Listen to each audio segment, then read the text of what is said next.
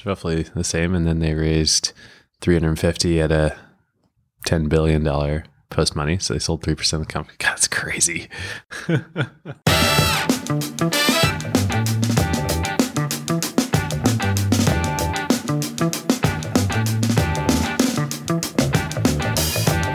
Welcome to episode 2, season 5 of Acquired, the podcast about technology acquisitions and IPOs. I'm Ben Gilbert. I'm David Rosenthal. And we are your hosts. We are coming at you 24 hours after the trading began for the initial public offering of Dropbox. David, what do you think?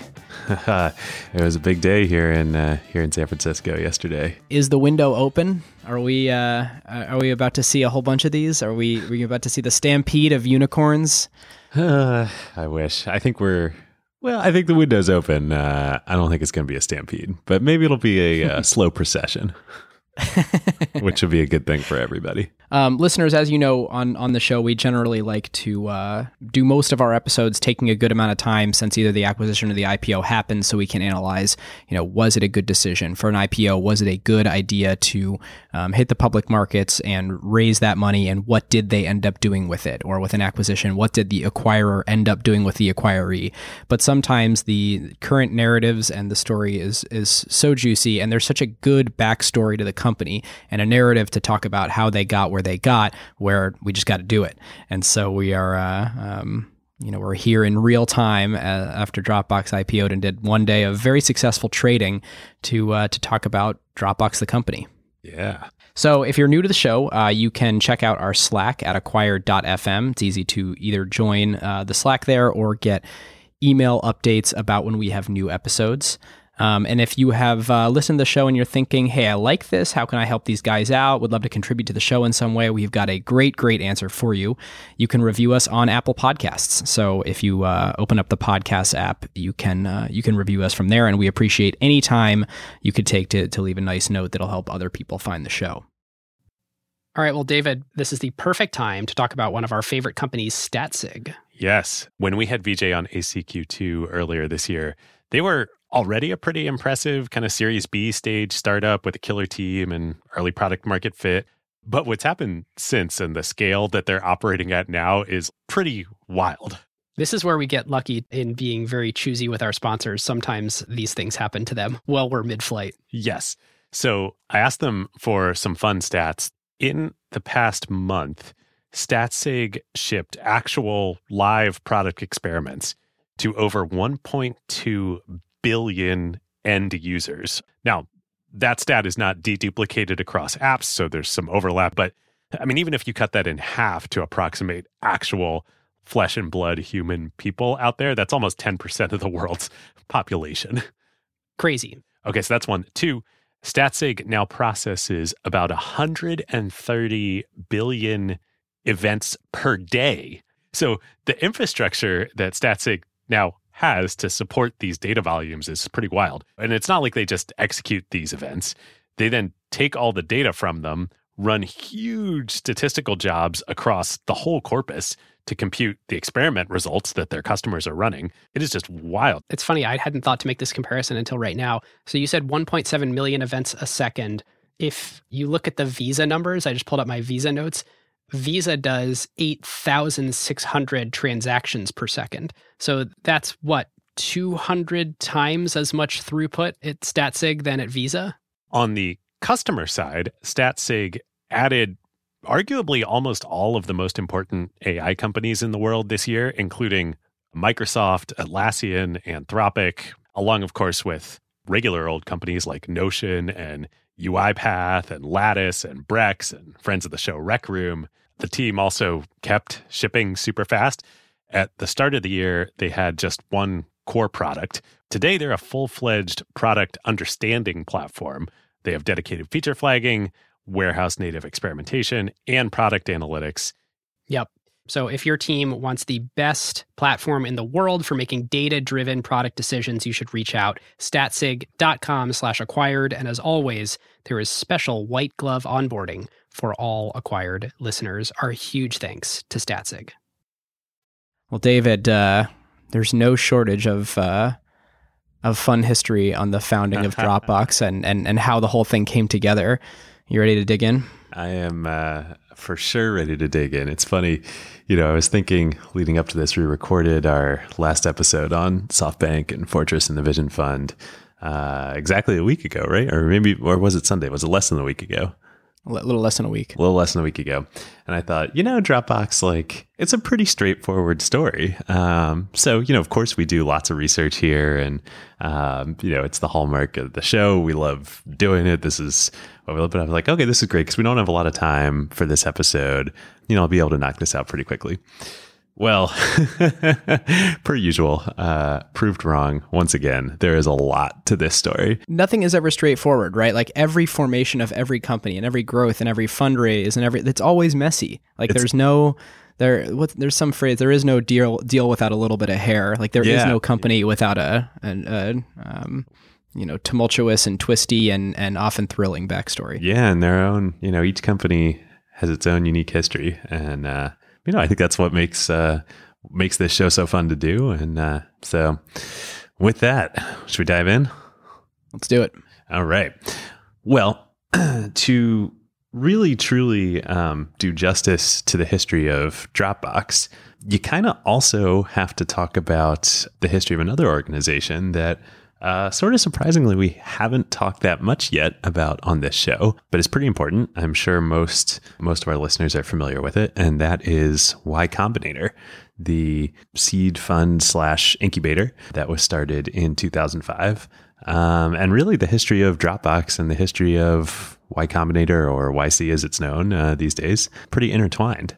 So let's start with YC. So back in the really early days, I think a lot of people know about Paul Graham, who is one of the founders of Y Combinator. He goes by PG. He's very prolific, writes lots of essays. He's sort of like decent Lisp programmer. Decent Lisp programmer, right. So back in 2005, Paul PG was living in Cambridge, Massachusetts, not Cambridge, England, although he is English and by birth, and actually today he and Jessica live in England, back in his native country. So it's 2005. He starts YC with Jessica Livingston, who then was his girlfriend and now is his wife, and two other folks, Trevor Blackwell and Robert Morris. And so who are these people? Well, it turns out, so Paul had been the founder of a company back in the .com days called ViaWeb. And ViaWeb was sort of like, it was like an early Shopify. It was like it was the way to sell things on the internet. Yeah, exactly. It was like a commerce software solution for selling things online. And one of the first. And they ended up, so I think that was the mid 90s when he started that. And his co-founder was Robert Morris. And so they started it in Boston, and ends up getting acquired by Yahoo in 1998 for about $50 million. And then Trevor Blackwell had worked for them at ViaWeb. And so when Yahoo acquired the company, Trevor moves out to Silicon Valley, goes to work for Yahoo. PG bounces around a bunch. Robert is actually a professor at MIT, professor of computer science, in addition to being, co-founder of multiple companies. He stays in Cambridge. Paul eventually comes back to Cambridge. He's living in Cambridge. And he starts dating Jessica. And Jessica is working in marketing at an investment bank in Boston. And she's not super happy with banking. I know how that goes, and the culture there. And so she starts interviewing at VC firms about coming on and being, or one VC firm in particular, about being the director of marketing at the VC firm. And one night, Paul and Jessica are out at dinner, and they're talking about Jessica's interview process, and the VC firm, in typical VC firm fashion, is like taking forever to get back to her, totally dragging their feet. The process is super opaque. And one thing about PG that anybody who certainly has read any of his essays or knows of his reputation, he's kind of nothing if not opinionated. So they're walking back from dinner, and he just like goes off on VC firms in general and their practices and how they operate. Remember, this is 2005, so like the concept of quote unquote founder friendly is still years away at this point on the VC side. And he says, you know what, screw it, let's start our own VC firm. And he's been thinking about this for a while. He's, ever since he writes about this, ever since the Via Web exit years before, he'd been thinking about getting into angel investing. He never really had, and he didn't know why. And this seemed like a good catalyst. And so he's like, we'll start our own VC firm and you can work for that. Don't go work for these guys. So the next day he calls up Robert, who's still a professor at MIT, and Trevor. And I believe Trevor, I don't know if he was back in Boston at this point or if he was still out in Silicon Valley, and says, hey, Jessica and I have this idea. We want to do this. And concurrently with this, he had just given a talk at Harvard. So Paul has his PhD in computer science from Harvard. He'd gone back to Harvard and he'd given a talk at the Harvard Computer Society entitled How to Start a Startup. And he had talked to all these undergrads about his experience, his journey starting a company and what it's like. And this is, Facebook's like a year old, I think, at this point. And they'd probably just moved from Boston out to Silicon Valley that summer. Yeah, and if you think about sort of the hype train of startups since then, this is like it's right before the wave crested. Like Facebook is taking off, but the American dream sort of the high school college student is not drop out and start a startup yet, despite the fact that there have been some sort of, well, I guess there's still scars from the .com bust, and it doesn't yet feel like you are likely to be successful if you drop out and start a startup. Yeah, so it's still Google, a thing that you're sort of convincing people to do with you as if you're a total nut job if you're doing this. Totally. And I was in college right at this time, like as this was all happening, down at Princeton in New Jersey instead of up in Harvard. Maybe my life would have been different if I'd been up in Cambridge. But yeah, even Google had just gone public and everybody was like, Google, it's some crazy startup. Eric Schmidt was a Princeton alum who was CEO. So it was like known, but it was like, it wasn't something people went and did. Even people in CS departments, they all wanted to go work in finance. So Paul has this idea. He says, I want to get into angel investing. Jessica and I are going to start our own VC firm. But what we're going to do is we're going to start by the way we're going to get our first deal flow is we're going to run a summer program this summer. So this is in the spring of 2005 when they have the idea. We're going to run a summer program for all these undergrads. I just gave this talk at Harvard, and we're going to bring them in. We're going to have them start companies over the summer. It'll be summer projects for them. Probably most of them will go nowhere. And then they'll, that's how we'll get into it. Maybe some of these companies will turn into something. So Paul and Jessica put in $100,000 and Robert and Trevor each put in $50,000. So they have $200,000 and that's what they start Y Combinator with. So, and at this point it is just marketed and called the Summer Founders Program. There's no Y Combinator yet. And no Y Combinator yet. They eventually, I actually don't know when they do, but it was fairly early on. They changed the name to Y Combinator, which is a math term for a function that generates other functions. I guess it was, I don't know if it was during the program or that they kind of realized that oh no, this is going to be the long-term thing. It's not like we're not going to bootstrap an angel firm by funding, kids in college. Like this is the thing. Mm-hmm. We're going to help start these companies. So they do the first batch that summer, and then they decide it works so well. The companies are so impressive coming out of it, more than they thought, that they're going to keep it going year round, and they're going to alternate and do winter programs in California, out in Mountain View, where Trevor was. I think the first Mountain View office was actually in Trevor's office out in Mountain View. So he had separately, I forgot to mention this, he had started after ViaWeb a company called AnyBots, which is the company that makes those telepresence video conferencing robots, like the screen on the wheels that's in Silicon Valley episodes and stuff. Oh yeah. Yeah. So I think the initial YC office was in their office out in Mountain View. So they come out, that's early winter 2006. They do the winter batch in Mountain View. And then they come back to Boston the next summer of 2006 for their third batch. And a company, a fateful company, applies to them from MIT in that third batch in the summer of 2006. And it was an engineer from MIT who left school early to come start this company. But it was not Drew Housden. We're getting to that in a minute. It was Be Adam. 1 year later. 1 year later, yes. It was Adam Smith. And he had an idea for a company that we've actually talked about in the past on this show to sort of like bring social elements and personal information to email inboxes, starting with Outlook. And he started a company called Zobni, which is inbox backwards, and applies to YC with it. Ends up getting in. And then immediately after the program, he moves out to San Francisco, raises a bunch of money, and they're kind of like the new hot startup.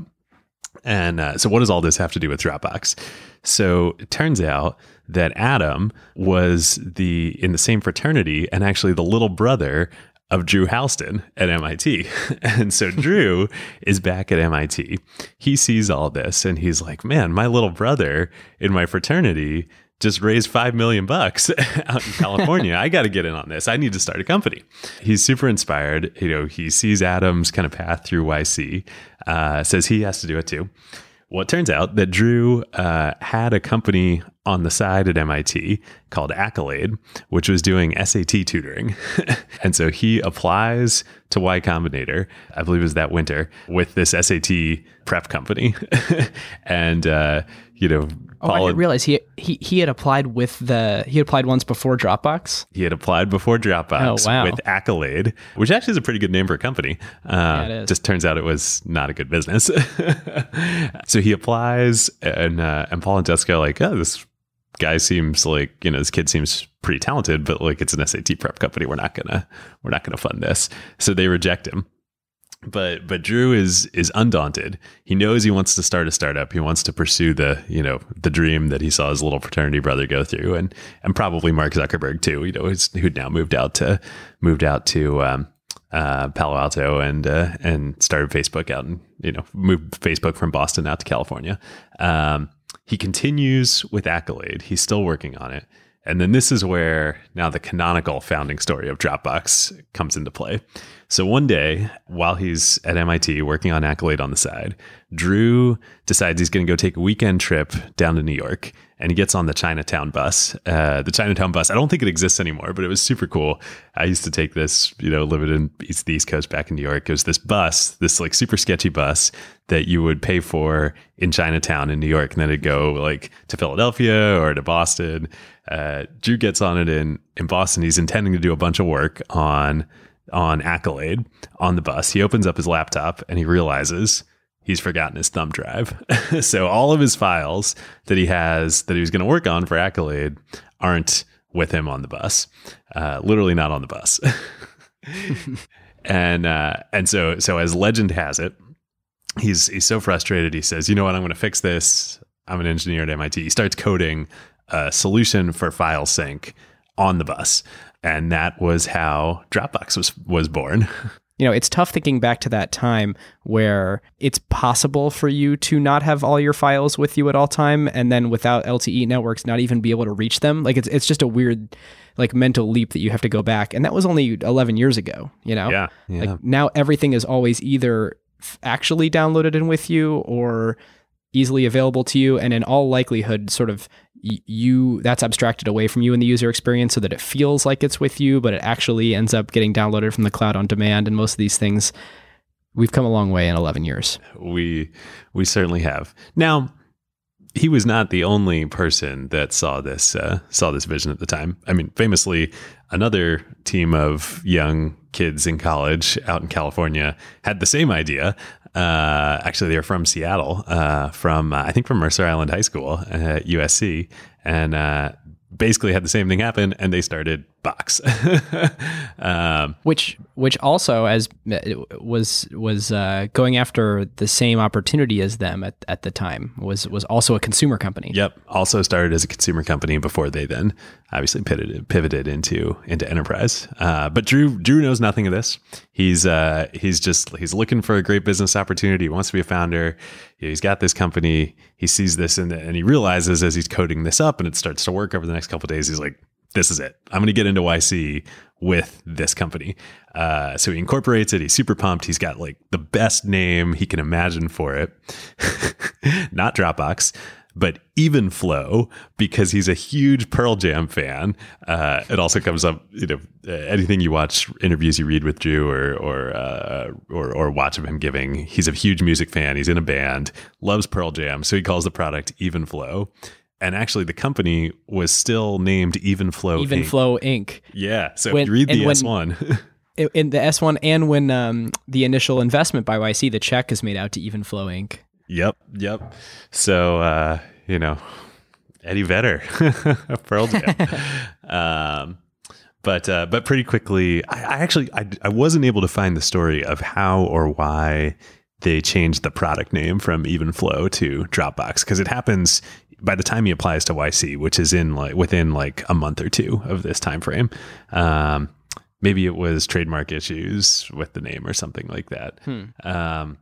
But so he applies to the summer. It's now summer 2007 application cycle for Y Combinator. He submits his application. It's out there online, publicly available. We'll link to it in the show notes. And actually, it used to be, a little note on this, so it was a text file that lived in Drew's Dropbox and was public. And I always thought it was the coolest thing that you could go to Dropbox and look at the application for Dropbox, the .txt. And first of all, it's cool because the YC application really hasn't changed much.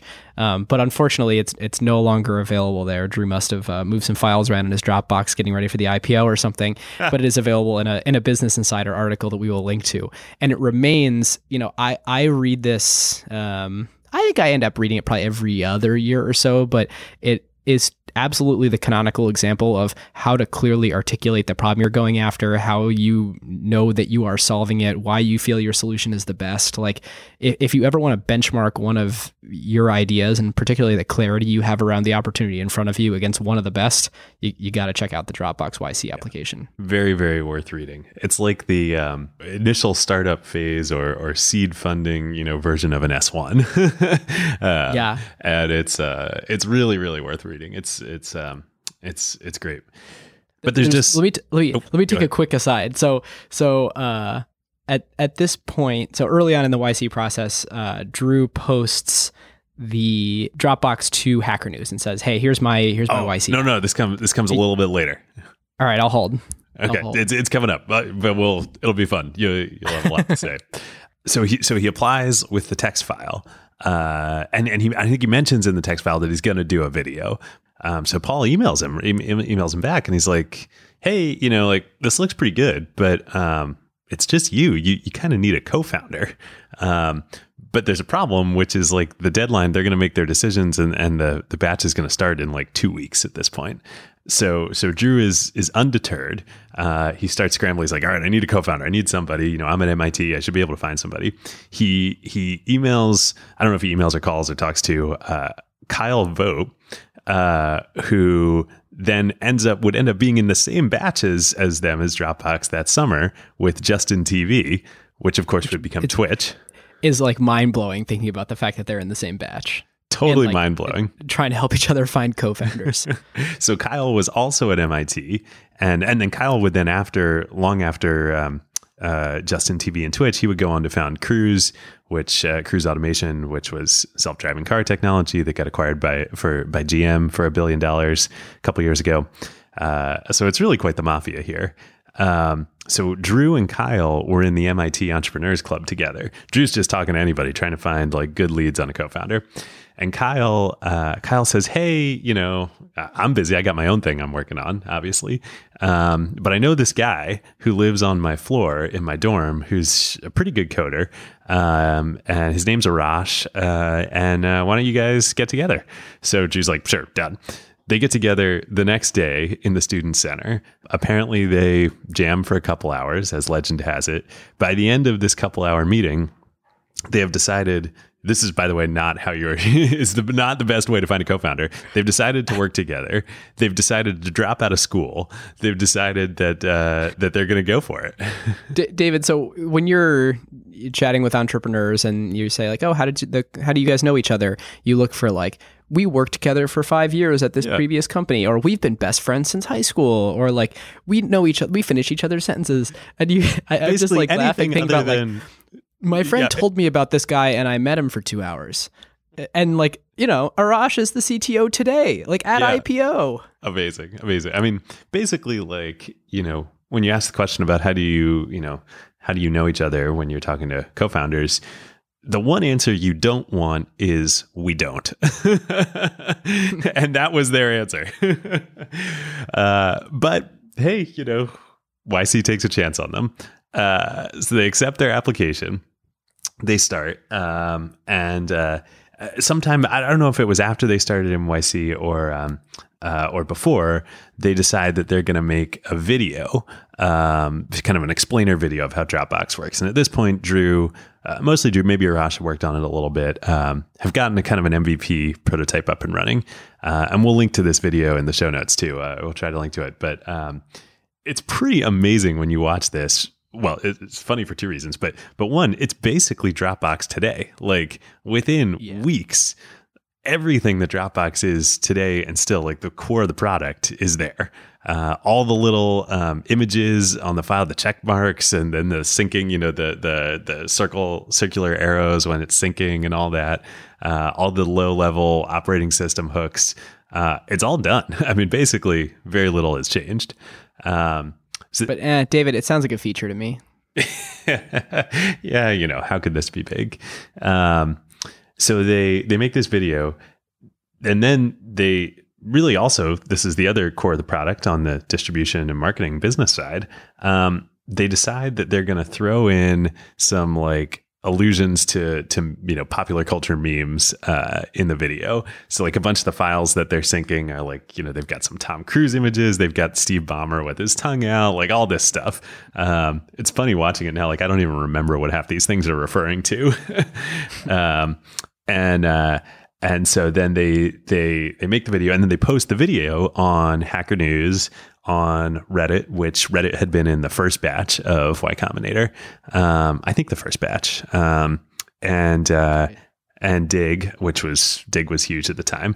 The video goes viral, and then that's how they get their wait list for their first users. And then it's really, it was just such a clear video. Like you look at this and like, there's definitely product. I suppose it's like product usage fit, as Ben Thompson said on the most recent episode of Exponent. But it really is like you look at it and you go, "Oh yeah, no, I understand exactly how that works, and I definitely want it." Yep. I mean, it's really even watching it now, and you all should go watch it too. It is Dropbox today, and like it was magical at the time, still is in a lot of ways. And like the feature that came out 3 weeks after they founded the company, which is you put stuff in a folder and it syncs, is like the feature that David and I use to produce this show. Like we upload our audio to Dropbox, it syncs, and then we edit it. It's, they just nailed it so hard out of the gate. Totally. I mean, like we'll get more into this later in the show, but, we had a great designer for us at Wave who did our logo, did our website, like, did an amazing job. This guy's awesome. He worked at Facebook, like, great. It all just runs on Dropbox, like it just has a Dropbox account, and that's how we collaborated on all this stuff. So then, Ben, what you were referring to when they post this on Hacker News, this is like somebody replies to the comment, comments on the post. From Brandon M. on April 5th, 2007. I have a few qualms with this app. And the first one is about being a Linux user. So already, let's narrow the market. For a Linux user, you can already build such a system yourself quite trivially by getting an FTP account, mounting it locally with curl FTPFS, and then using SVN or CVS on the mounted file system. For Windows or Mac, this FTP account could be accessed through built-in software. And David, I don't know why we don't do this for Acquired to produce. I mean, it's so obvious. That sounds so much more fun than just putting stuff in a folder and having it work. 2, it doesn't actually replace a USB drive. And then there's more about that. It doesn't actually solve the connectivity issue. 3, it does not seem very viral or income generating. So, David, I think you should rethink if this is going to be big or not. Yeah. And this surfaced this week because Sam Altman, who's now the CEO of Y Combinator, tweeted, I think "Don't Let the Haters Get You Down" and link to it. And it is just so it's always good to see something like this and remember it. And when you're going through the tougher times as a founder and you need to put your head down and barrel through it. Yeah. On the other hand, though, it's a great parable, but if you read the rest of the thread, I forget the user who had replied to the link with these arguments. So Drew gets in and responds to him right away, and he has really great arguments in response. And then the guy who was criticizing him was like, "Hey, actually, you have really good arguments. Like, great, best of luck to you." Like, so it actually is a really nice ending. It's true. Hacker News was such a nice place. I know, and then the internet all went to hell. This was pre-Cambridge Analytica and Russian trolls and all that. It is actually kind of interesting to look at these objections with the lens on the company today. Like the concept, it doesn't seem very income generating. It's kind of not. Like if you think about the non-business users, and we'll of course get to this later in the show, but it's like, oh, this is a really nice thing. People will consumers pay for this?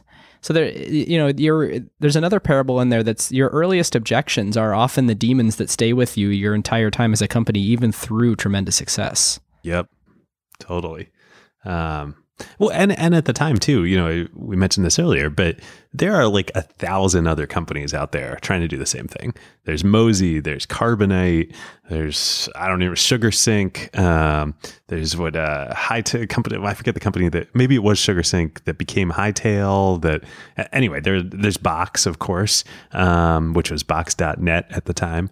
But then also there's the looming specter of Google. Sure feels like this is something the platforms should provide. I don't know. Yeah, right. You would think so. And for years, I mean, I remember even back, like maybe even when I was in high school, like definitely either in high school or in college, but definitely in college, there were rumors. Like everybody was talking about Google is working on the G Drive, and it's like gonna be, the most amazing thing you've ever seen. Oh, we were in PM meetings deciding on feature set and the way that we were going to communicate with the cloud for Office for iPad, and that kept coming up. And it's like, well, we can't build for something we don't know if it's going to exist or not. We can't decide if it's it's competitive with SkyDrive, which then became OneDrive. Eventually Google Drive launched, and it was. We can talk about this later, but it was not this at all. And then it was exactly this. And then it was exactly this and not this at all. And then like even a month ago, they changed it again into two different things that are much less consumable and digestible and understandable. But it all speaks to like Dropbox just nailed the crap out of the user experience. And the small competitors and the large competitors just couldn't touch it. Well, even to this day, I mean, at Wave, we use Google Apps. And so we store all of our documents and files on G Drive. Google made a change to the sync client, a major change to the sync client like 2 months ago, and it completely nerfed all of our stuff. Like, and it's like Dropbox since day one, it just works, Yeah. Yeah. It's funny looking at how much didn't change.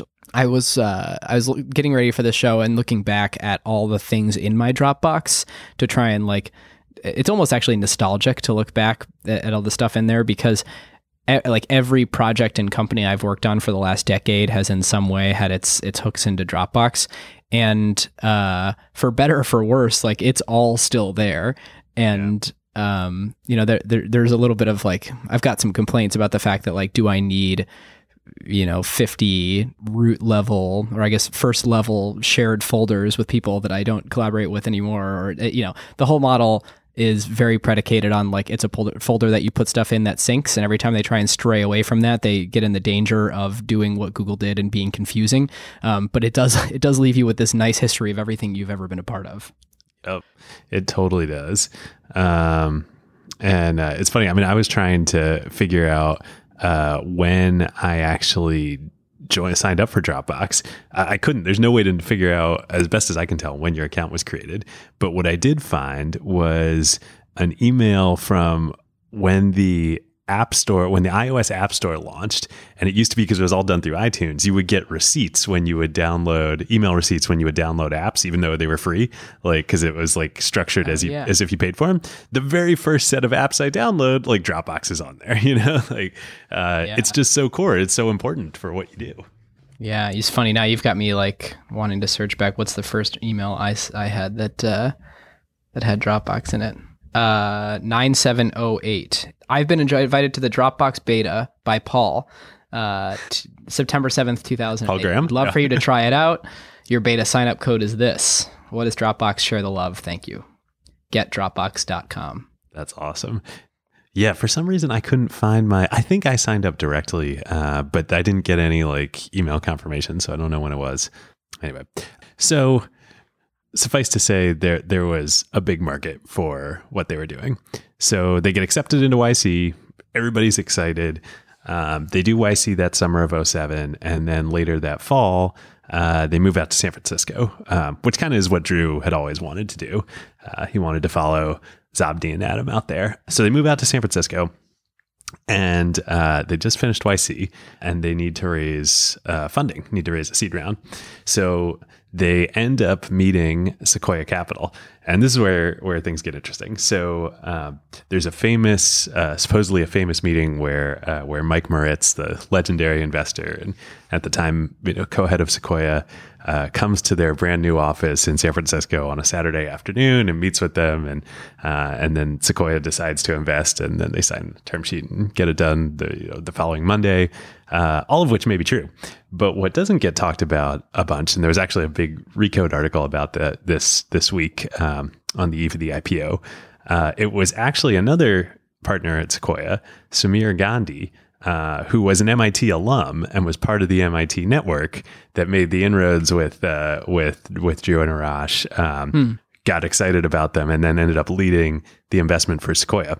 So that was in the fall of 2007. Samir and Sequoia do a $1.2 million seed round in the company as convertible debt, as we alluded to earlier. And then the following year, the company is doing really well after they launch. Traction is great. They do an inside round. They do a $6 million Series A in October 2008. But in the interim, though, Samir actually leaves Sequoia in the summer of 2008, and he moves over to Accel, where he's still a partner to this day.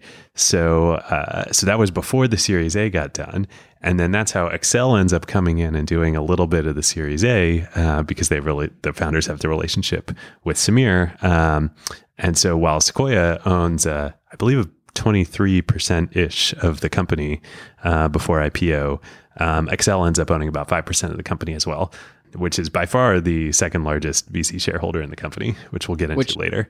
Which is amazing. I mean, we'll definitely get into it later, but like people put north of $500 million into this company and owned less of the company than Accel does, having never led a round. Yeah, totally. It's it's a testament to unlike what people thought at the time, the quality of the business model behind it, or the scalability of it.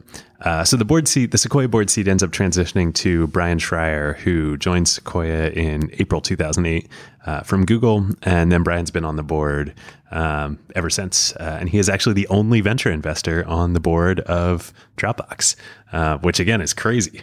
Wow. Condoleezza Rice is not a venture capitalist? Not last time I checked. But there's some fun other side history here. So really when Sequoia does this investment in Dropbox, that really cements the Sequoia Y Combinator relationship. Sequoia had invested in a few other YC companies in the past, most notably Looped, which was Sam Altman's company that was part of the first batch, where Greg McAdoo had led the investment for Sequoia, was on the board there. So much so that the next year, in 2009, Sequoia actually ends up investing in Y Combinator itself, and Greg McAdoo leads that investment. And then, fun side fact, that, of course, the most important thing of this whole episode, pretty much directly leads to Wave, to my venture firm, and what I'm doing now with my partners, Riley and Sarah, because Greg, by investing in YC in 2009, he ends up meeting the founders of Airbnb, who are in that batch, the summer of 2009, ends up investing in Airbnb. My partner Riley joined the company shortly thereafter. And then Greg really helped us a couple years later get Wave off the ground. And then our partner, Sarah, was at Dropbox at the time. So all of this is all coming back home here. It is. New Mafia. The new Mafia. But anyway, back on track. This is really like the start of the go-go years for Dropbox. So we talked a little bit earlier about, it's got this product that just works when nothing else on the market does. It also has this amazing viral distribution and freemium mechanics that they put in place where both you use Dropbox to collaborate like we're doing on this podcast. And so it naturally virally spreads the product, but they also put in place this kind of gamified incentive to do so that everybody that you share Dropbox with who signs up for the product, you get more free storage. This worked so hard on me. Like I was a referral maniac to get more space. And I think it was 250 meg per person who signed up for an account that you invited.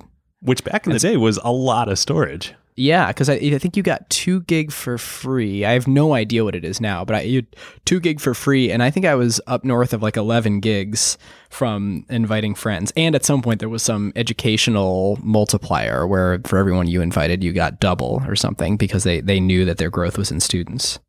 Yeah, it was crazy, and it works so well. Most of it, still to this day, the vast majority of Dropbox users don't pay them anything, are just free users. But the small percentage who do, just the number of users are so big, they make so much money. All throughout this, Dropbox is just raking in cash. They're massively cash flow positive, even as a young startup. To give you guys a sense, today, we'll get to these numbers, but today, 500 million people have accounts. And 2.2% of them are paying. So it really is that tried and true freemium model. Yep. And even with that very small percentage, last year Dropbox made $300 million in free cash flow. That's cash flow profits, not revenue, which is incredible. So all through this, the company is super lean. It's like an engineer's dream. There are only about 20 companies, 20 employees at the company through like 2011, 2012, the first few years. They're all engineers. There's nobody, no business folks there. It's just this viral and referral dynamic that's like. That's also the nice thing about having the operating system be your user interface. I mean, shy of like a very basic web interface, they basically don't have to do any product design other than really like system design and then engineering that system.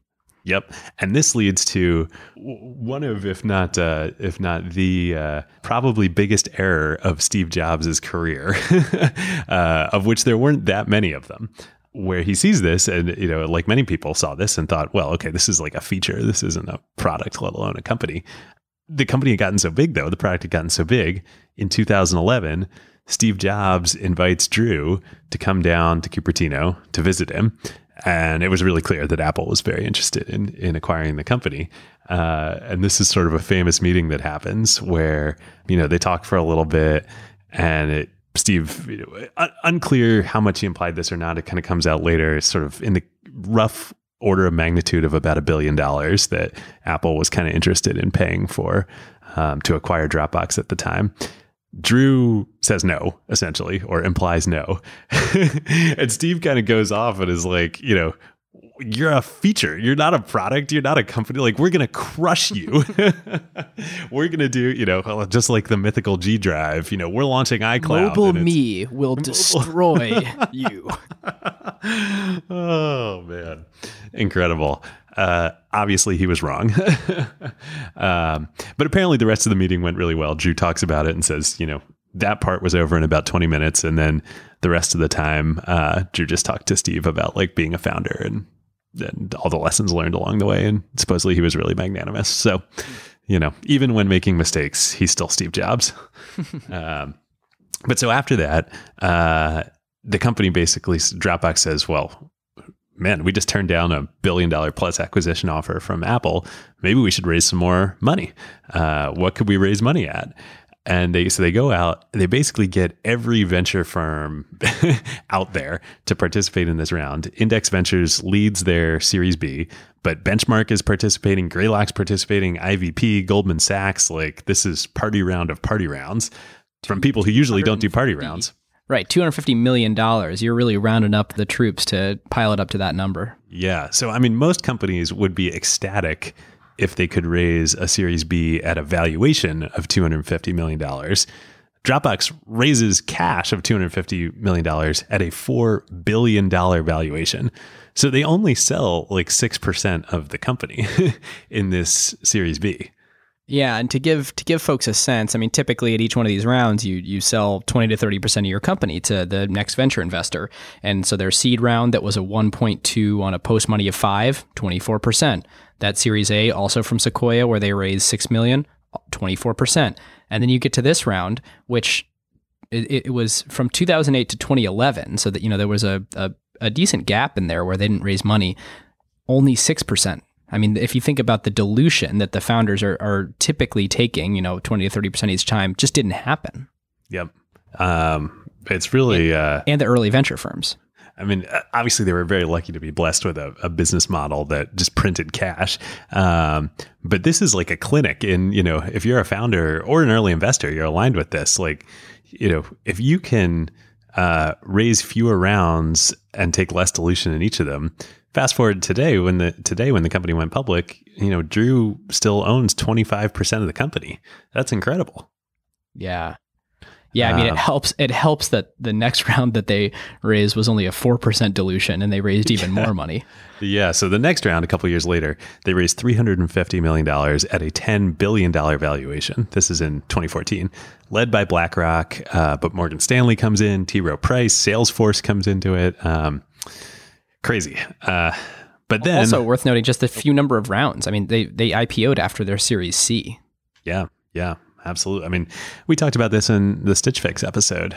Stitch Fix obviously didn't raise the valuations that Dropbox did, but if you can raise fewer rounds and take less dilution, it works out better for everybody. And it's funny, like thinking let's rewind 10, 15 years, like of course, it's not out of the ordinary to IPO after a Series C, but in the world that we're at, where we've gotten so far that you have a SoftBank Vision Fund that has $100 billion in it to deploy, like companies tend not to IPO after their Series C. Yeah. Well, it's a different world these days. But then there is this kind of, we talked about it a little bit on the SoftBank episode. There's this sort of law of gravity with fundraising for startups that if you raise the money, you're going to spend the money. Yeah, the lean, mean years of Dropbox are over. They come to an end as this is happening. And that turns out to be not so great for Dropbox. So they have all of this money, these grand ambitions. They said no to Steve Jobs. Everybody thinks Dropbox is going to be the next like Google or Facebook or what have you. And in fact, a lot of people were coming from Facebook to Dropbox at this time. So let's tee this up. Amazing product, check. Perfect market fit or perfect usage fit, check. Viral distribution, check. Viral distribution, check. Tons of cash in the bank, check. Cohesive, brilliant business strategy, ? Well, check, but then uncheck, unfortunately. I know. We should go into photo sharing. And we should be highly acquisitive and go into email clients. And we should definitely email clients. We're going to go into the enterprise, but not really. But now we're going to go into the enterprise. We're going to go into the enterprise this way, and specifically this type of enterprise. Also, we think that we're going to monetize our consumers better. Back to the enterprise. Yep. Well, and my favorite of all this, so what we're referring to is basically the years like kind of 2013-ish to 2016 are kind of like the lost years for Dropbox. They hire a ton of people.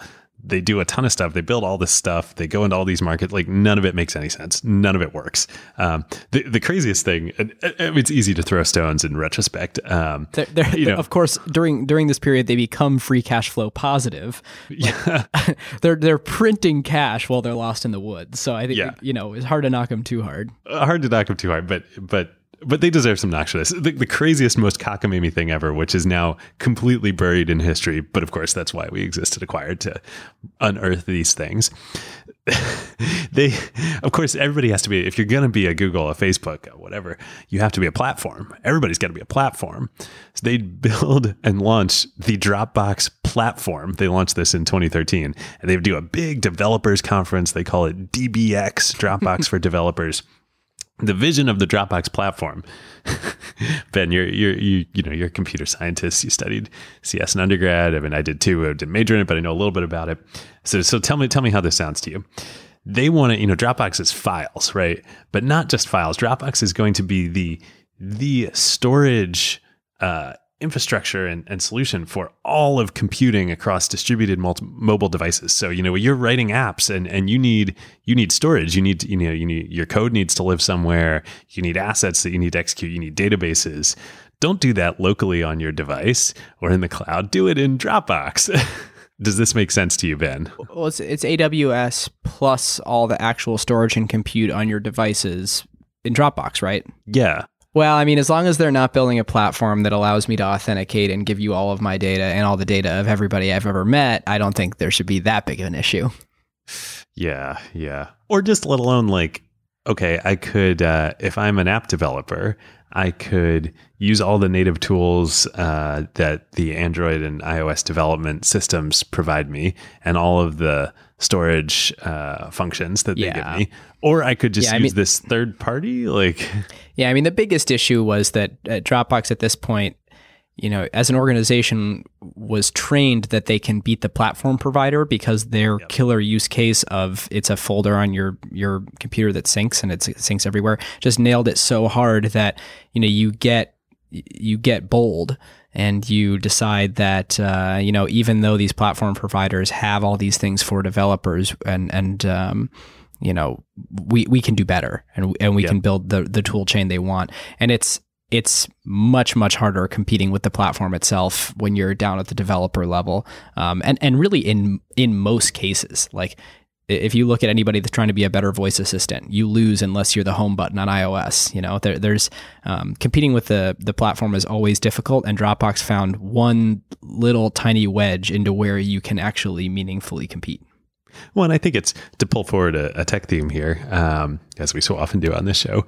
I think it's that they just kind of lost sight of what it was that was so brilliant about Dropbox in the first place, which was two things. One, they solved a real problem that a lot of people had, and two, they made it just work. And all this stuff that they were doing during 2013 to 2016. A, it's unclear if they were even solving real problems, attacking real problems. But B, it didn't just work. I could use the native, stuff within iOS and Android, or I could use this kludgier Dropbox thing. That's orthogonal to what. It was always frustrating to me as a user too, because you had that then Dropbox Carousel app that came out that was asking for photos access in my system, and the Dropbox app wanted to get it hooks into it too, and you couldn't figure out how much access you were supposed to give it and what it was supposed to replace for you, and it was duplicative and confusing. It just wasn't. It was the opposite of all the magic that the original Dropbox product provided. It was the opposite of the initial YC application, really. So that was kind of till 2016. And then, and Drew talks about this, supposedly he read this great book that I've never read, but was, cause I think it's out of print. I've been trying to find it, but was talked about a lot in business school. Great book by Andy Grove, the former CEO of Intel, called Only the Paranoid Survive. And in this book, Andy talks about when Intel got out of the memory business and into the CPU business and basically completely shifted the company. It's the most bold business decision of all time. Totally. That would be a great episode. Someday we'll have to find a way to do an acquired episode on that. Yeah. But the point of that Andy makes in this book is that when companies, they're sort of Ben Horowitz paraphrases it as wartime and peacetime, that in peacetime, which Dropbox was in during all of this, they could go do lots of things and try lots of things and invest a lot of money and stuff. But now, the company's kind of going sideways. They're stuck at this massive valuation. People are starting to question what's going on. They're bleeding talent. Now it's wartime. And in wartime, you can't do lots of things. You got to do one thing, and it's got to be the right thing, and you got to do it better than anyone. So overnight, and I think a lot of this was helped by Dropbox hired a guy named Dennis Woodside from Google, and Dennis is the COO at Dropbox now. He'd been at Google a long time. He ran Motorola within Google. He was kind of a turnaround guy, taking stuff that was struggling or stuff that Google brought in, like Motorola for other reasons, turning it around, making it work. they cut all this stuff. They kill Mailbox, they kill Carousel, they kill the developer platform. They way scale back the sort of enterprise aspect of Dropbox for Business, and they refocus on the core customer base. So this was 2016. And once they do that, things really turn around. They've always been cash flow positive, but during those years, they actually dip down into cash flow negative. They become back to hugely cash flow positive. As we mentioned last year in 2017, they generate over $300 million of free cash flow. A big part of that, and part of the doubling down, is over the last couple of years, they've transitioned off of AWS. So for most of Dropbox's life, it was all running on S3 in AWS. They decided to build their own data centers and bring it all in-house, and their cost of goods sold goes way down. So even though revenue basically doubles over the last couple of years, the cost of goods sold actually goes down from where it was at the lower revenue base. And this massively improves the company. Yeah, and that was in sort of the first half of 2016 is when Dropbox really actually waned off of AWS. In that year before, they're actually duplicating their data, so their costs were way high while they were doing that transition and making sure that everything was working as expected. And it's interesting to look at this because you start to see the company shift to this mindset of lean operations, not only in cutting all these product lines in a very Steve Jobsian way, but also changing their cost structure, where they're saying, look, we're going to make this big investment up front where we're going to use 2-3 years of engineering resources and take on all these capital leases to create our own data centers and build our own technology to actually store stuff and not give that margin away to Amazon, because in the long term, we want to have our cost basis be lower, and we're supporting 97.8% of our users don't pay us anything, and we're holding all their files. We need to have the cheapest possible way to hold their files. Yep.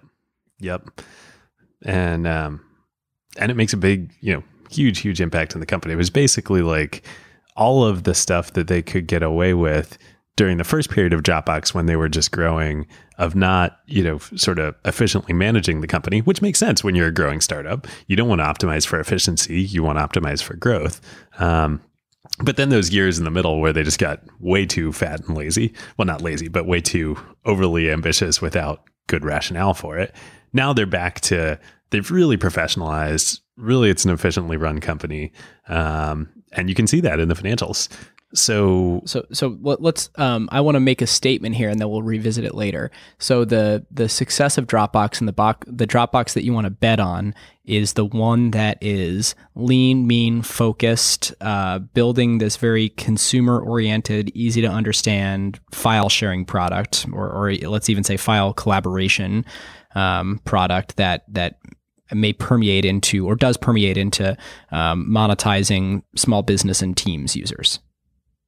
Yeah. Well, I think it's, if I look at this from a venture investing perspective, when Sequoia led the seed round and then did the inside round for the A, they were investing on the promise of the future, but there was very strong data and signal that like the market was there, that the product market fit was there, that there was a ton of growth ahead of the company. Then the $4 billion, valuation Series B, and certainly the $10 billion Series C, those were people coming in and investing on the promise of the future. But the promise of the future, there was actually no data that like those promises had any hope of coming true. So like maybe they would, maybe they wouldn't, but nobody knew. I think that's the difference here. And so back where you are with Dropbox today and at the IPO is, you know what this company is, and you know what the market is. Now, the question is, how big is the market for collaborative file sharing and people paying for it, especially in a SMB type use case, which is really, as a personal user, I don't pay for Dropbox, but as a, acquired user, I do. Yeah. It's how big is that market? Are we both paying for Dropbox? Well, no, only one of us is. All right. I was going to say, we should look into that. Yeah, exactly. So it's not as large of a market as the consumer market, but it's still pretty impressive. So anyway, February 2018, To capture that, the way that Dropbox reports this in their S1, and I know I'm fast forwarding ahead a little bit, but I want to make this point, is that they say of our 11 million paying users, and that's out of their 500 million, approximately 30% use Dropbox for work on a Dropbox business team plan, and we estimate that an additional 50% use Dropbox for work on an individual plan, which is what we do, collectively totaling about 80% of our users. So 80% of that 2.2%. So 80% of people who pay are using it for business purposes. Yep. And so even though the growth of the company and the use case and the vast majority of their users looks like individuals, the place where they make 80% of their revenue is people using it for work. And I think this was, to be fair to Dropbox, I think there was a little bit of a head fake that the market did to them where, say, let's assume 30%, using Dropbox for business is relatively constant. Like you could identify that those are enterprises. The other 50% that they estimate are SMBs using Dropbox. There's no way really to tell that they're businesses. Like you can't tell that we're businesses. Like you signed up for Dropbox with your Gmail account, not with the acquired account, right? Yep. And that is a thing too, that everyone who's used Dropbox personally for a long time and then enters an organization, like you know that there's this weird tension between you kind of have your one Dropbox, and are you going to invite that personal Dropbox to the organization, or are you going to try and create a new Dropbox and have multiple Dropboxes syncing and now with selectives? Like that's where it actually gets a little bit hairy. And so the best Dropbox, like the Dropbox in their absolute best shining light, is the Dropbox where I'm just using my personal Dropbox and I'm sharing stuff out of that with other people, and not where I'm officially raising my hand and saying I'm a business. Yep. Well, there are a lot fewer businesses that are going to do that there, and there are a lot more, acquireds out there. Yep. So, as we were alluding to with all this, finally, February 2018, the company files to go public. They set the initial pricing range for the IPO at $16 to $18 a share, which equates to a valuation much lower than the $10 billion valuation that they did in their last private round in 2014. There's a lot of hand wringing. We're going to get into narratives in a sec here. Then they raised the range to $18 to $20 a share before they priced. They ultimately priced at $21 a share, which is equivalent to, and this was Thursday night, equivalent to an $8.1 billion market cap, still below 10. And I should say it's important to note that 8.1 is their non-diluted market cap. So that did not include options that were issued but not granted for future employees. And if you roll that in and you have a fully diluted market cap, it was $9.2 billion. Right. Good point. Which is common in startup when you're funding startups, that the ungranted option pool is counted as part of the company. Less clear when it comes to public companies. So important to remember. Then when they finally finished trading yesterday on their first day of trading, they end at $28.48 a share, which no matter how you count it is above the $10 billion watermark. So, and that's a pop. Yeah. Major pop. It's about 40% on the first day of trading. Yep. So every single shareholder who bought in at a private company valuation made money. Indeed. Maybe not a lot of money, but, but Sequoia Capital made a lot of money. Yeah. So it's actually, it's going to be one of my sort of investment themes later, investment/tech themes, but do you want to dig into that before we get into narratives? No, I mean, we can get into narratives later. I actually haven't done the calculation, but Sequoia owns about 23%-ish of the company, and they finished trading at roughly a $12 billion valuation. So what Sequoia make, about a $2.5 billion on the IPO? Yep. That sounds about right. Not bad. Not bad in a day's work or a decade's work in that case. No. And when you look at the dilution per round, it's 24% for the first two, 6%, then 4%. So really, I mean, the way that they raised money, if you had gotten in early, you made a ridiculous amount of money. If you got in later, you just didn't own that much of the company, even if you paid a ton for it. Yeah. And if you look at YC and assume that a news story came out that Y Combinator sold about half of their shares in the Series B when Index led. They typically take 7% as part of the accelerator program, would have gotten diluted down to 4%. So their value of their shares would have been about $150 million at that point, and would have been able to clear about $75 million for quote YC's operations by selling as a part of that round. Yeah, So, that's when they sold at the Series B. Interesting And stuff. but today, at the market cap that the company closed at yesterday, even YC's remaining stake is what, about $500 million? Let's see. So in the Series C, their remaining stake would have been about 170 million. So maybe about 200. Oh, okay. So probably about the same, maybe a little more. Yeah. But I think this is probably the first of many YC IPOs that we'll see where they will take home about that much cash over and over and over again over the next several years. Yeah. Well, and that's to pull another theme forward, and then we'll jump into narratives real quick. It takes a long time. And this is actually a core, Sequoia ethos that, the lemons ripen quickly in venture, but the apples take a long time to bear fruit. But when they do, they bear a lot of fruit. We want to thank our longtime friend of the show, Vanta, the leading trust management platform. Vanta, of course, automates your security reviews and compliance efforts, so frameworks like SOC 2, ISO 27001, GDPR, and HIPAA compliance and monitoring. Vanta takes care of these otherwise incredibly time and resource draining efforts for your organization and makes them fast and simple.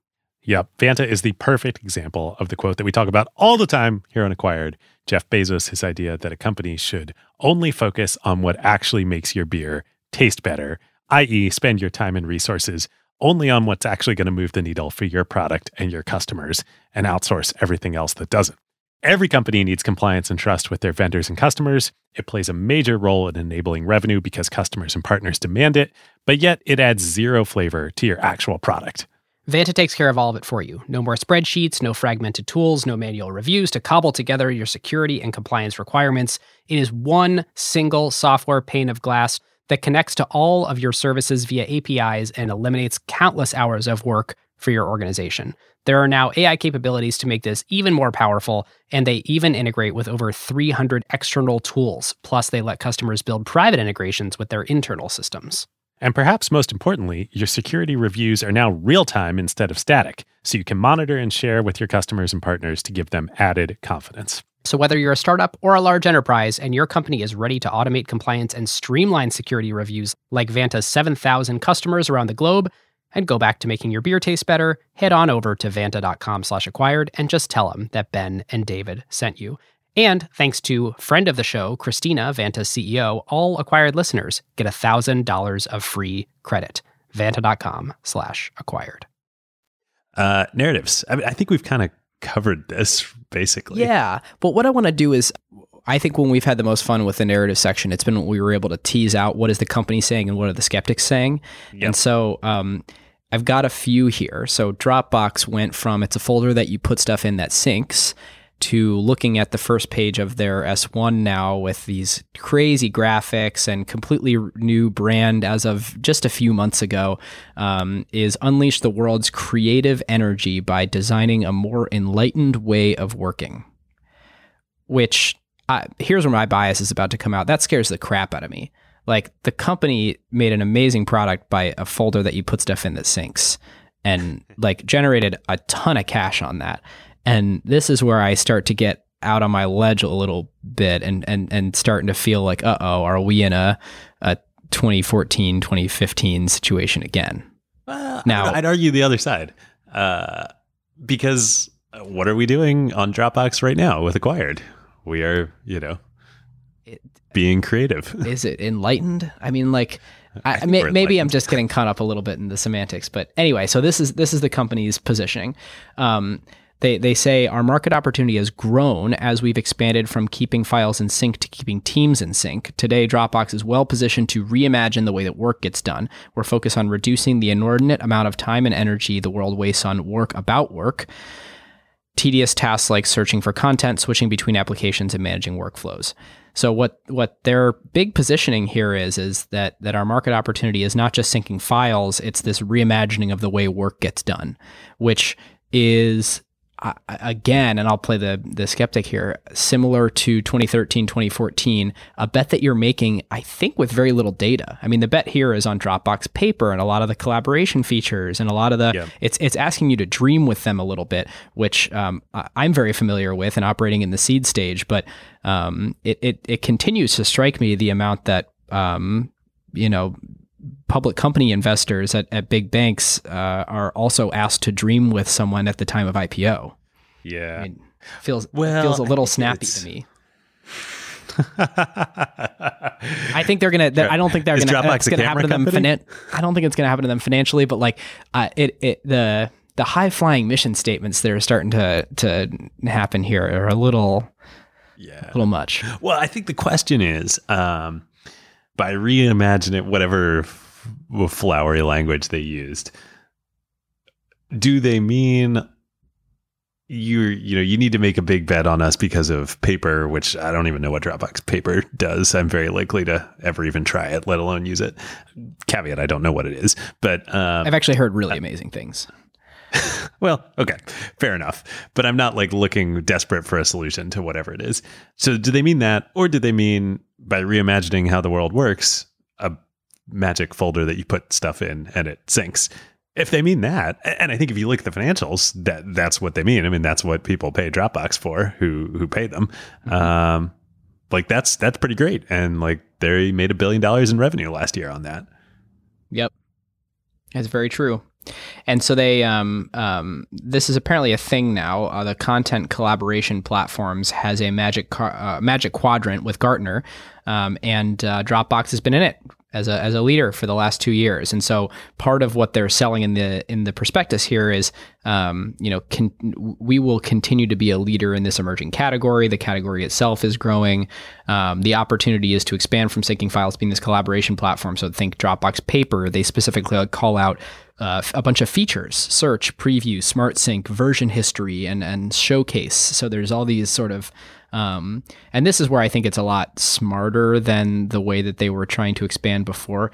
It's focused. Like all of these things are sort of no-brainer ways to make the existing workflows better rather than betting on completely new workflows, except for Dropbox Paper. Yeah. So wait, what is Dropbox Paper? It's and I'm going to mess this up because I've looked at it like very briefly, but heard great things. It's effectively Google Docs compete, but with a subjectively more intuitive way of laying it out, of putting in the features and where all the controls are. It's tightly coupled with Dropbox instead of being outside of their ecosystem. Better collaboration features lets you sort of, and it's amazing to say better collaboration features than Google Docs because that's been their thing forever. But that is the promise. Interesting. I don't know. I'd love to be proven wrong, but I'm skeptical. Like to me, that sounds like Dropbox Carousel and Photos. Like Carousel may well have been a better product, but like Google and Apple own the phones and devices, and so that's where the photos should live. And at this point, if I'm a organization now, maybe the market is just like for storage collaboration for such small enterprises that don't have Google Apps built in. But I'm a small organization. I run on Google Apps. I'm going to use Google Drive, use Google Docs and Google Drive for that type of paper-like product, just because that's where my organization lives. So here, I just opened up the Dropbox Paper landing page, and I was hoping to see some maybe like features or like illustrations of here's the killer features that are better than the word processing that you're used to. And it just says, bring ideas to life. Dropbox Paper is a new type of doc where teams can bring ideas to life in a single place. There's a video, and then it says there's testimonials. So there's companies that have used it, and then a sign up button. See how paper can make your ideas better and brighter. So they're very much not positioning as like, they're not selling on features here. And it's, I don't know.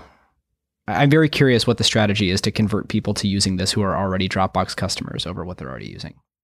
Yeah. So well, so to sum up the narratives around Dropbox, from their position, it's really we're set apart by simple and intuitive design, an open ecosystem, viral bottom-up adoption, performance and security, and we're moving out of just a folder that syncs into broader team collaboration and workflow. Great. okay. There's a lot of reasons to be skeptical. So as we saw, which didn't come true, a lot of people were worried about it being a down round from the last fundraise. Obviously, with trading up in the first day, the company was not able to benefit from a lot of that. A lot of the upside that happened in that trading on the first day, but the bankers that took them public were lots of individual shareholders, all the employees that have their stock locked up. Everyone benefits from that. And of course, we've had one day of trading, so we'll see what continues to happen. But tons and tons of demand for Dropbox. So that skeptic narrative that we've been seeing in the news over the last few weeks really didn't play out. The other things that people have pointed out is that as David and I said, they're quite erratic. If you look at the last 10 years of headlines, every 6 months, there's a new way to push into business, and they sort of continue to have trouble exactly figuring out how do they go to bigger businesses. And maybe the market is just SMBs, and that's actually a huge market and will continue to grow, but that is a major concern.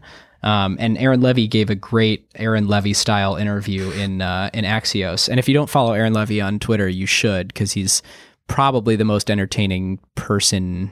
I mean, definitely the most entertaining CEO, but a very entertaining person to follow. And he just gives very great, straightforward, compelling answers. But in this one, he talks about how he says there's never been a B2B that looks like this, because the Axios was looking for sort of comps. Does it look like Atlassian? Does it look like Box? How should we think about this? So he says there's never been a B2B company that looks like this, which is partially because consumerization of the enterprise is brand new. I think that it's more like Skype if Skype had been taken public. And there's probably two comps within the structure of Dropbox. One is a consumer business like a Spotify or Netflix or Pandora, albeit with extremely low conversion rates to paid. And I just put that in. And he says, and the other is a sort of SMB type company, maybe like HubSpot. I think that's the right way to think about it. Like, I think that's the, I like that way of thinking about it. And it probably can be a huge company just thinking about it like that. I totally agree. Yeah. I think it's like Skype is probably the closest analogy here. Cause I don't, I don't, maybe they can figure something out in the future. I don't have a lot of faith that they can crack into big enterprise, because Box is already there, frankly, as are Microsoft and Google. On the consumer side, it's just really hard to get consumers to pay for storage. Yeah. But on the other hand, like I just keep coming back to, there are a lot of, organizations that look like Acquired out there for which Dropbox is a magical solution. It's true. There's three other sort of, I won't say skeptical, but narratives that the company wouldn't put forth that Ben Thompson called out this week, either on Exponent or when the S1 came out, he did in the Stratechery Daily Update. And all three of them are really great points. One is that the S1 is confusing and lacks data, and specifically monthly active users. There's this big chart that doesn't actually have numbers associated with it, that is signups is the axis instead of monthly active users. And they recently just deleted the data of 100 million inactive accounts last year.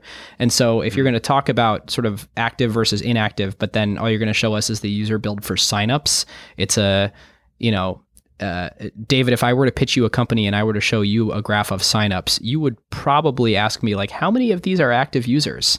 That's kind of the first question that any venture investor would ask in a private company's round. So it's probably great, but it's concerning that that's not part of the S1 at all.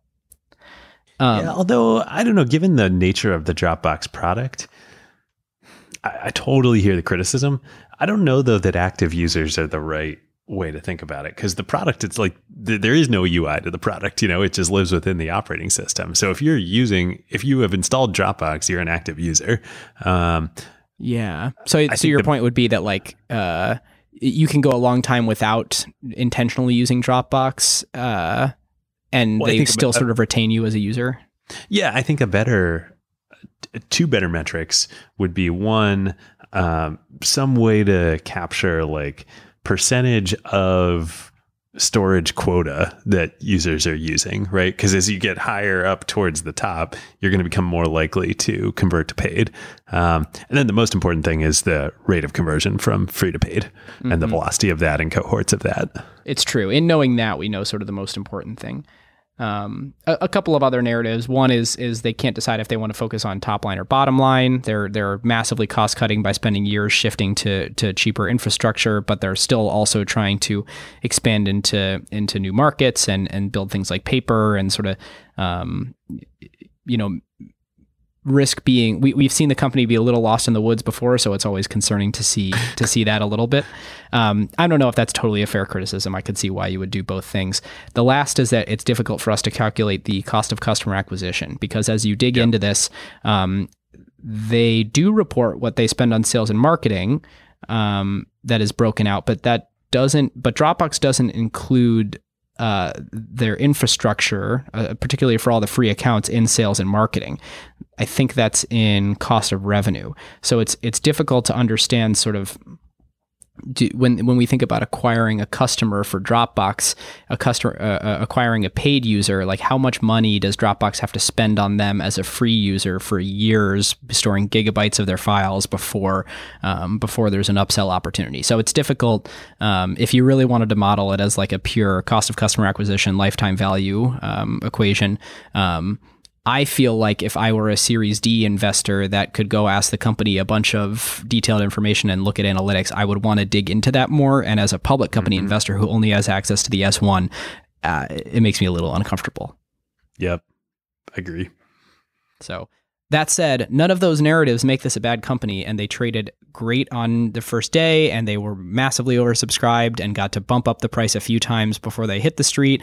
Everyone made money. They're continuing to have great free cash flow, and they're on a really great path toward profitability, like not just free cash flow, but like complete and total profitability.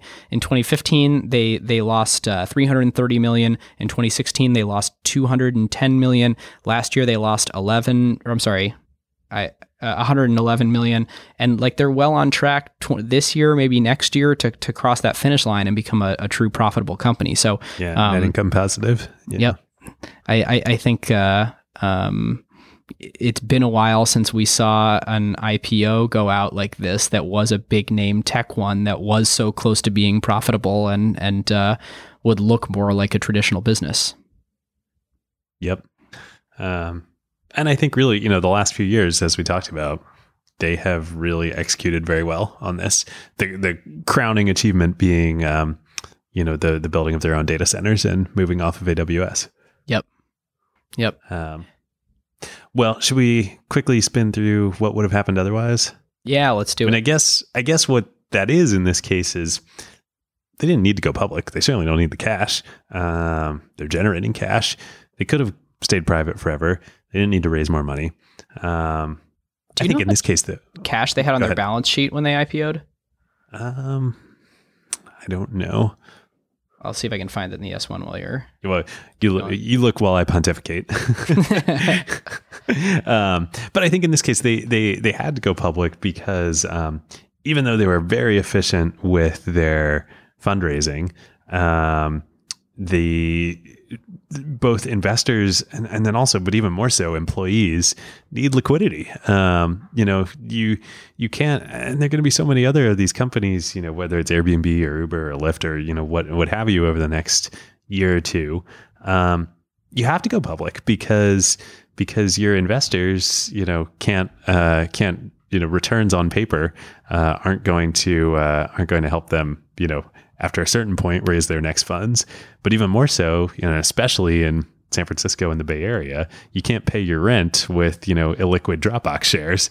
Right. And so many employees at this point, they need liquidity. So I think they had to, if not now, all of these companies are going to have to in the next 1 to 2 to maybe 3 years. Yeah, so they here it is. They had 430 million in cash and cash equivalents on their balance sheet at the end of 2017.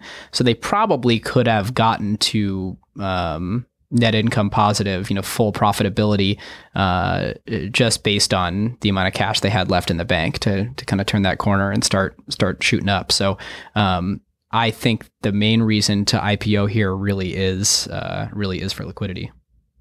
Yeah, totally. Plus, should we do themes? Yeah, but here's we just did SoftBank. Like, what if they just go raise? They only raised $750 million in their IPO. Like, if you're SoftBank, would you consider making a bet that Dropbox will be a $40 billion company, many years from now? Given their track record? Yeah, and it's actually worth floating $1 billion their way to give them a few more years and then take them public. Yeah, well, I'm going to save my thoughts on this for grading. All right, sounds good. So tech themes? Tech themes, let's do it. All right. Well, one of my tech themes is definitely, we saw this bring your own device thing that the iPhone started, and then Dropbox is really the first example, and maybe Skype, but let's call it Dropbox, of bring your own software as a service. So whatever you're using at home, that's your really phenomenal software user experience, you're going to do that in the workplace too. And their sales model really reflects that, where the vast majority, I think 90% of revenue, is generated from self-service channels. So people who purchase a subscription through the website or app instead of dealing with a salesperson, like a traditional enterprise software. And so you see this work in Slack, Atlassian, lots of other companies that sort of did the same thing. But Dropbox is certainly a pioneer of the model. Yep, indeed. And it really is a new category of company that's been created over the last 10 to 15 years. Like you say, broadly consumeration of IT, bring your own device enabled, but really it's enterprise companies and SMB companies serving B2B who don't sell to CIOs, who are adopted by the users and then purchased via credit cards. I think we have covered all of my tech themes throughout this very long episode. Thank you, listeners, for bearing with us. But they were, this idea of round skipping when you're raising venture, like that is how you win. Whether you're a founder or whether you're, an early investor, the way you don't get diluted down to de minimis ownership is by not raising, by being able to, when you raise money, minimize dilution and minimize the number of times you raise money. We talked about building on AWS and at first that enables quick, going to market through that, but then eventually, if you get to a certain scale, you need to move off of it. That's been, we didn't talk as much on this episode, but lots of people have talked about that. But I think the thing that my main theme for this episode that I, just want to highlight again, is I think, the two stories the intertwined stories we told of Y Combinator and Dropbox, I think the moral here is, sort of what each of them have as their mantras, which is, Y Combinator is solve a real problem. That's what they say to the advice that they make something people want. Make something people want. Exactly. Make something people want is how they phrase it. But when you're starting a company, when you're building a product, you have to solve a real problem, make something people want. And then on the Dropbox side, their moral of the story is make it just work. Make something people want, but it has to just work. Like, it has to be productized. You can't be mucking around in the, in the registry settings for, or in, Linux. But David, if I move this DLL over here, then totally, that is not going to be a mass market product. And I think when you pair those two things, is like, make something people want, solving a real problem, and then make it just work. Like, that's when the magic happens.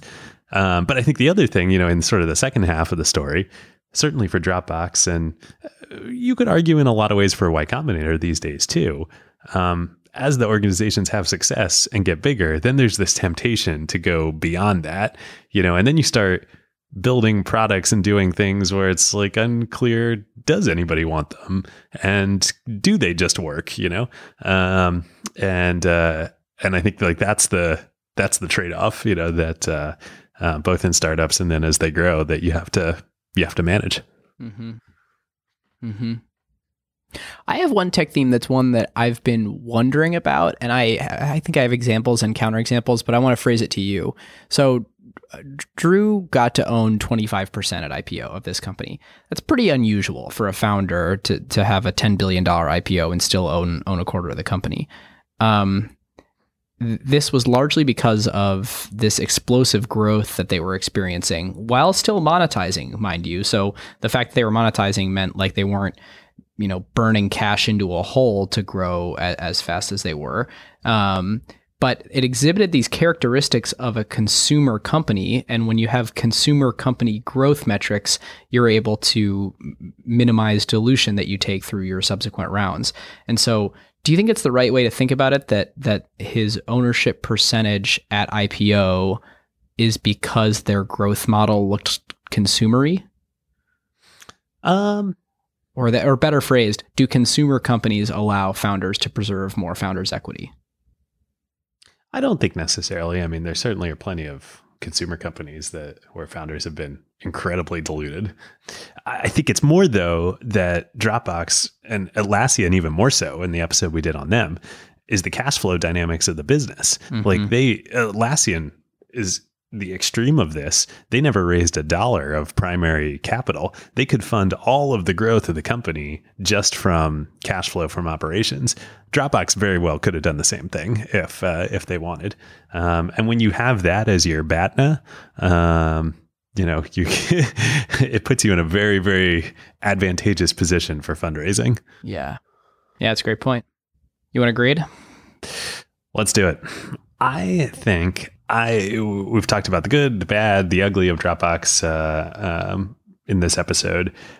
The good and the magic of the company is the product market fit of the core product. And, Ben Thompson wrote about this in his updates and talked about it with James on Exponent when they talked about the IPO. And yet the frustrating thing about the company is like they haven't been able to expand beyond that. And, Ben and James were very frustrated by that. But I ultimately think having survived that and being where they are now, this is actually a really attractive company. And the decision to IPO now, yes, if they hadn't gone off and walked in the woods for a couple of years, they could have done this a couple of years ago. But ultimately the question in front of us, as you were saying in narratives, is like, what's the future? I think this market is both bigger than people think it is of these small businesses, but even more importantly, I think the rate of creation of new organizations that are going to be in the Dropbox customer sweet spot over the next decade is going to massively accelerate. It's the same thesis for why Square has a big opportunity. There are lots and lots of people that are going to be starting small businesses, going to be being entrepreneurs of various types, or like Acquired, doing this as a side project. And Dropbox is the perfect one of the suite of tools that is going to be they're going to need to run their businesses. So, I think, look, is this an Instagram? Is this on the M&A side, or I forget what our highest graded IPOs are? No, certainly not. But I'm going to give this a B+, in that even with all the execution challenges over the last few years, like the opportunity set ahead of Dropbox, because of, I think, this growth in the market, is going to be attractive. Yeah, it's funny. In thinking about this, I realize there's sort of a little bit, not a flaw, but sort of I don't love the way that we do IPO grading as much as acquisition grading, because the way that we say we evaluate this was how good of a decision was it for the company to take the cash in this way to do something with it? And the question is that compared, and the way we do this is we compare it on an absolute basis, because we always go, well, the future growth ahead of it wasn't as big as Instagram. And like, what we probably should do is look at the company like Dropbox, amazing job, super successful company, great at so many things, created a $10 billion market cap that's publicly traded, real liquid shares. If we compare it on a relative basis to what were their options, like this is totally an A+. This was great. Like they went out, They are now publicly traded. They got all their stuff in order to have the sort of reporting and public company governance. They issued a good number of shares, so lots of people are incentivized for the success of the company, but it's still less than 10% of the company's shares are actually publicly traded based on what they raised. I think that cash will enable them to do interesting but not that interesting things. So like, do I think that they're going to 3 or 4x the company over the next decade, or maybe let's say the next 5 years? I think it's kind of unlikely. Like, do we think that they're going to get into the ranks of a $50 billion company, a $100 billion company? Probably not. Like, I think this was the best thing that they could do. They're a great company, but they're never going to be a huge company, and I don't know that our grading should penalize them for that. So I think the A+ job on doing what they should have done when they should have done it. Relative to what Amazon did with their capital by IPOing, like D. That it's hard to see. Yeah, it's hard to penalize them for that though. Yeah. Well, yeah. The Amazon comparison is interesting, right? Or SoftBank, right? Like, your company was something, and then you were successfully able to make it much, much more than that. That takes truly, truly visionary founders. And Dropbox tried to do that and failed once. And who knows if they'll be successful in the future. But the IPO was probably a really great thing for them. Even if they won't be a multi-$100 billion market cap company. And of course, the counter argument for that is they'll be profitable next year. Revenue has almost doubled from 2015 to 2017. So like they're still growing at a ridiculous clip. So then if you're doubling as a near public company every 2 years, the question does become where's your ceiling? Yep. Well, and that was the argument that I was making in grading, which is I think the ceiling just for Dropbox as it is today is going to keep still pretty rising. High. Yeah. High and going to keep rising. All right. Well, I'll go with B+ then too. This was fun. Listeners, let us know. We're fully aware that our episodes have been getting longer. It's because we've just loved doing all the work diving into these companies, and it's probably also why we're releasing episodes a little less frequently. But let us know your feedback. Let us know what you think. If this is way too long, you want shorter, hit us up in the Slack. Yeah. If you love it, let us know that too. Yep. Carve-outs? Let's do it. I'll go first. Mine, real quick, is a good friend, my college roommate, sent this to me the other day. A YouTube channel called Lazy Game Reviews, or LGR. Super fun. It's this guy. I don't know where the lazy comes from because it's definitely not lazy, but it's like retro game and technology reviews. And so like one of the most recent episodes is games on TI-83 calculators. And it's like great nostalgia from back when I was in high school or early PC gaming, like The Sims or The Need for Speed or that kind of stuff. Very fun to watch. Cool. Mine is an article that friend of the show Mark sent in. It is on Ars Technica. DirectX ray tracing is the first step toward a graphics revolution. Did you see anything about this in the last week? No. So there's been both a lot of news from NVIDIA and from Microsoft about ray tracing and using modern GPUs to do ray tracing instead of how we typically do real-time rendering.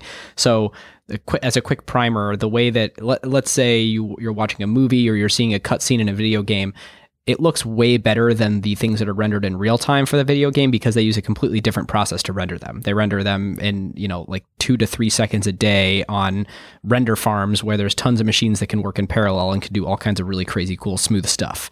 This is what Pixar does, right? Yep, exactly. And you look at a video game and like you can kind of see all the rough edges and you can, sometimes there's like things missing, like you turn a corner and then suddenly, bam, you can see a reflection on someone's helmet that wasn't there a second ago. And you're like, why wasn't that available a second ago? The traditional way that you render do real-time rendering is by mapping polygons, effectively triangles, and then drawing the textures on top, and then drawing the light sources on top of that. And what they do is they build it up from the furthest Z position to the closest Z position, the same way that your eye sort of perceives things as like, okay, build this layer, build that layer, build that layer. And that way it's kind of like a stack where the last thing rendered is the thing that you see. And so obviously this gets expensive if you're using very tiny triangles, or if you're taking advantage of, or if you're showing the light that would sort of be occurring everywhere instead of just in the place where you're looking. So it does miss out on some reflections. It misses out on the ability to do things in a very fine-grained way. And if you are in graphics programming, I'm certainly messing this up, so I apologize. But ray tracing solves a lot of these problems, and it is like a total leap forward, but it's extremely computationally expensive. So you can't typically do it in real time. Well, this new DirectX API and a lot of the new hardware, a lot of the new advances in GPUs are starting to allow real-time ray tracing, so we can start to move toward movie quality graphics in real-time environments. So I'm very excited to see where the future of that will take us. Well, especially for VR and AR. Oh yeah, that's going to be huge. Oh yeah. So again, my apologize to people who study and work on this and actually know it, but from reading a couple of articles, think it sounds very cool. Yeah, that sounds awesome. This is a great time to tell you about one of our very favorite companies, Crusoe. So Crusoe, as listeners know by now, is a clean compute cloud provider specifically built for AI workloads. NVIDIA is one of their major partners, and literally Crusoe's data centers are nothing but racks and racks of A100s and H100s. And because Crusoe's cloud is purpose-built for AI and run on wasted, stranded, or clean energy, they can provide significantly better performance per dollar than traditional cloud providers. Yes, we talked about that on our ACQ2 episode with Crusoe CEO Chase Lockmiller. The other element that makes Crusoe special is the environmental angle. Crusoe, of course, locates their data centers at stranded energy sites. So think oil flares, wind farms that can't use all the energy they generate, etc., and uses that power that would otherwise be wasted to run your AI workloads instead. Yep. Obviously, it's a huge benefit for the environment and for customers on costs, since Crusoe doesn't rely on the energy grid. Energy is the second largest cost of running AI after, of course, the price you pay NVIDIA for the chips. And these lower energy costs get passed on to customers. It's super cool that they can put their data centers out there in these remote locations where, quote unquote, energy happens, as opposed to the other hyperscalers such as AWS and Google and Azure, who need to build their data centers close to major traffic hubs where the internet happens because they are doing everything in their clouds. Yep. If you, your company, or your portfolio companies would like to use the lower cost and more performant infrastructure for your AI workloads, go to crusoecloud.com/acquired. That's CRUSOE cloud.com/acquired, or click the link in the show notes. All right, well, listeners, that is all we've got. If you aren't subscribed and you want to hear more, you can subscribe from your favorite podcast client. And if you feel so inclined, we would love a review on Apple Podcasts. Have a great day.